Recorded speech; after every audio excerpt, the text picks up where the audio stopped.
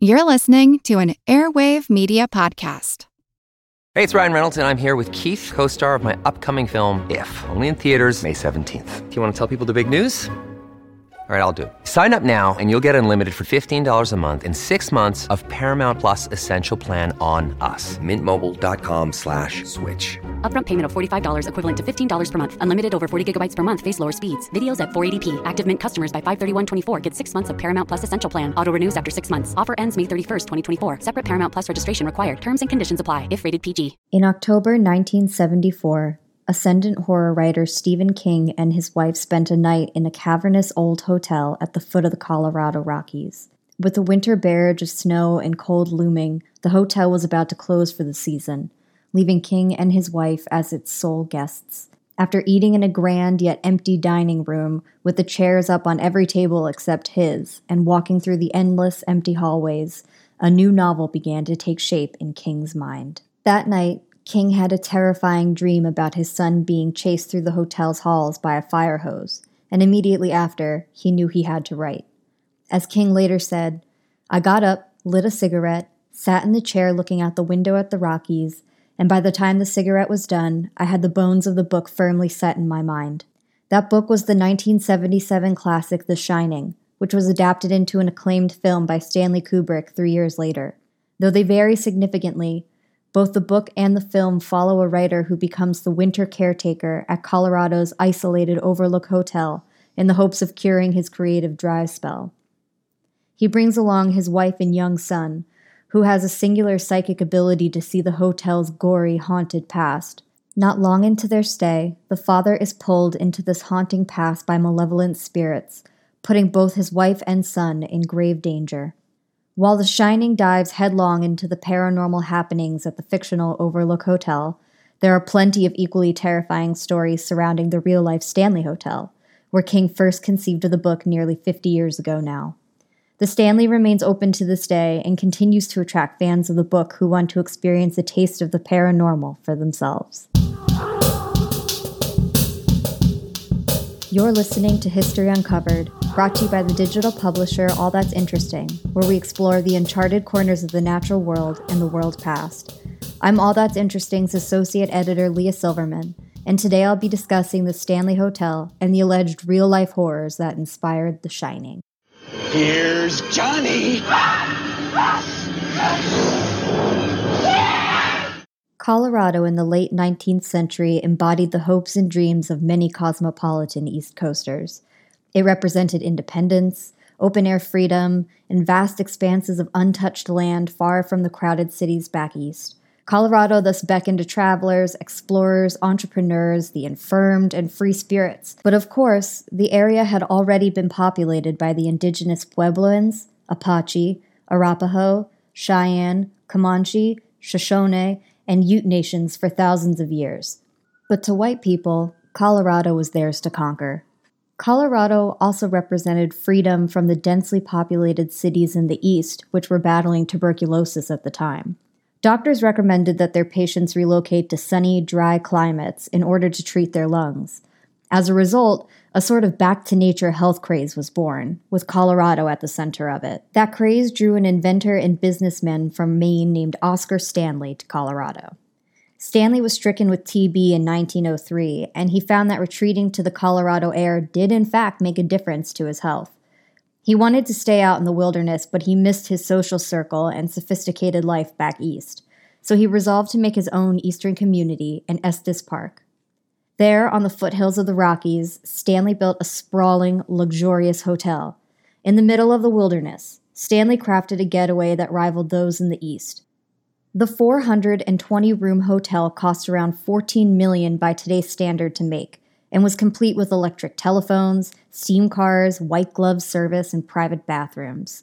The hotel was one of the first in the country to be totally powered by electricity. In addition to the main hall itself, the estate featured a billiard room, a sultry, deep velvet smoking lounge, a concert hall, a carriage house, a smaller bed and breakfast, and luxurious arched fireplaces. The hotel had a decidedly clean, upscale East Coast feel to it. It was white-painted wood with ample porches and windows open to the mountain air. Stanley had, after all, planned the estate with health and wellness in mind. His guests were exposed to the sun and a crisp breeze through small circular windows that dotted the length of the hotel. Soon after its opening in 1909, the opulent hotel hosted the likes of Theodore Roosevelt and President Taft. But in addition to becoming known for its grandeur, the Stanley soon developed a reputation for the terrifying as well.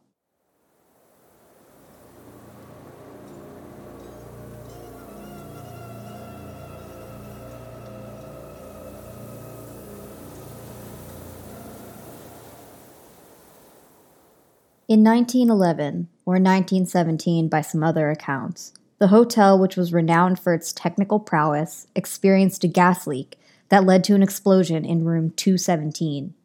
According to contemporaneous sources, the explosion destroyed the second floor above the main dining hall and nearly killed a chambermaid named Elizabeth Wilson. Strangely, when a local paper tried to reprint the terrifying news, the editor could find no such record of an Elizabeth Wilson working at the hotel. Nonetheless, a second local paper confirmed that a chambermaid named Lizzie was injured in the incident, but contrary to other reports, she was not flung across the hotel.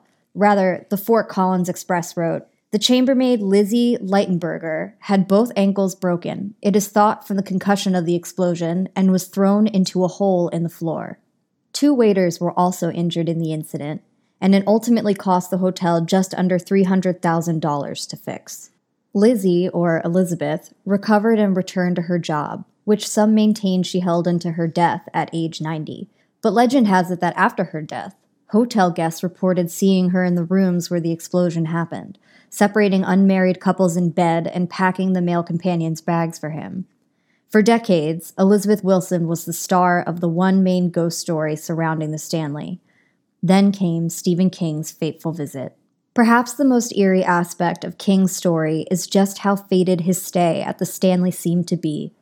In a 2019 interview with The View, King recalled that he'd happened to take a weekend off from working on his novel The Stand and went out west with his wife. They happened to arrive at the Stanley Hotel, which, he said, was closing for the season. The hotel manager said that he could stay only if he could pay in cash. King happened to have just enough cash to stay. And of course, of all the rooms he was given, it was 217, the one where the explosion had occurred 60 years prior. "We were the only people in that hotel," King said. The wind was whistling, the rooms were all empty, and once he was inside room 217, the horrors began. "I woke up with a tremendous jerk," King recalled, sweating all over, within an inch of falling out of bed. But surely King's terror was worth it, as his stay at the Stanley would prove to be a huge boost to his career. Not only did the hotel inspire The Shining, but its grounds also contain a pet cemetery, said to be haunted by the ghosts of a beloved cat and dog. This naturally inspired another of King's classics, Pet Sematary. In King's own words of his experience that evening at the Stanley Hotel, "It was like God had put me there to hear that and see those things." And after King brought a new kind of fame to the Stanley, ghost stories from terrified visitors began to abound. While filming his classic Dumb and Dumber nearby in 1994, Jim Carrey requested a stay in room 217 and checked out only 3 hours later. The staff maintains that they still don't know what exactly happened to Carrey in that short span of time, just that he claimed to feel quote-unquote unsafe in the room and presumably checked into a different hotel later that night.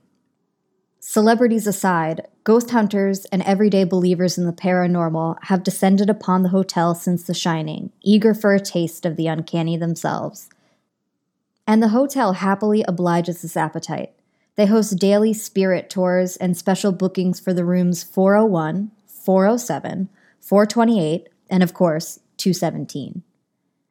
Management estimates that the number plate for room 217 is stolen about once a week. They also feature a full-time, on-site psychic named Madame Vera for consultations. The Stanley Hotel continues to top lists of America's most haunted hotels. Visitors claim to hear children laughing and running down the halls at night. Others say the spirits are more hands-on and can actually feel them playing with their hair. In room 407, it is purported that the previous owner of the property, Lord Dunraven, stands idle by the bathroom door and plays with the lights. In 2017, a family on vacation at the hotel inadvertently captured what looked like the ghosts of 2 little girls on the main stairway of the hotel while on a spirit tour. The tourists all maintain that there were no children on their tour that night. Others have reported waking in the evening to the feeling of someone sitting on their mattress, only to find no one there. In room 418, cleaners claim to have seen impressions on the bed when no one else was in there with them.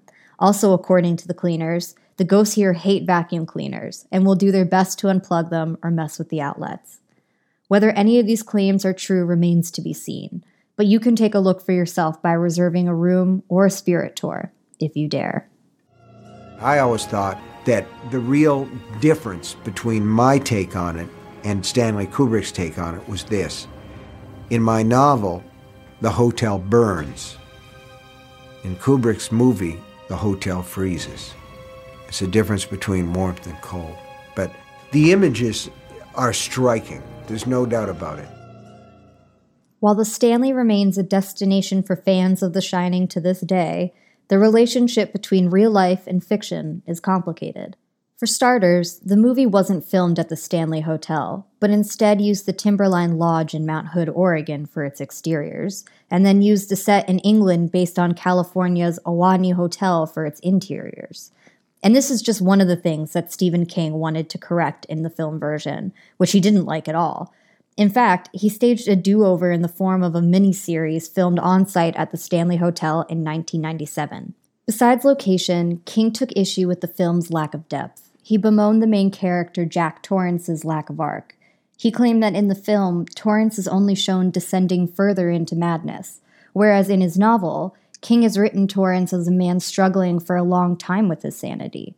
Ultimately, King said that the film was, quote, like a big, beautiful Cadillac with no engine inside it. However, despite King's objections, there are some strong parallels between the Overlook Hotel and the Stanley Hotel, besides the fact that they're both grand estates in the middle of nowhere. Just as in the film, the Stanley Hotel features a sprawling hedge maze in front of the property, though this is a new addition meant to reference the film. The Stanley does feature a lavish lounge, however, like the one Torrance finds himself meandering into, and it also has a grand ballroom. Whatever the similarities and differences between the real Stanley and the fictional Overlook, visitors of the former will surely continue to report a certain chilling feeling when inside its cavernous confines, as long as The Shining holds its terrifying grip on the popular consciousness.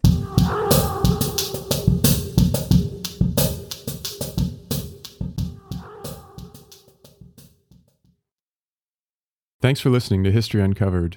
I'm History Uncovered's producer, Kit Westneat. If you like the show, help others find us by leaving a review on Apple Podcasts or Spotify. And be sure to follow the All That's Interesting and History Revealed pages on Facebook and Real History Uncovered on Instagram. Make sure you don't miss out on the new episodes and subscribe to the History Uncovered podcast. And keep up with our latest stories at allthat'sinteresting.com. If you have a question about the show or just want to say hi, feel free to call us at 929-526-3029. or email us at podcast@allthat'sinteresting.com. This podcast is part of the Airwave Media Podcast Network. Visit airwavemedia.com to listen and subscribe to their other fine shows like Legends of the Old West and Redacted History. Until next time, keep exploring. What's something you learned in history class that you feel like wasn't the whole truth?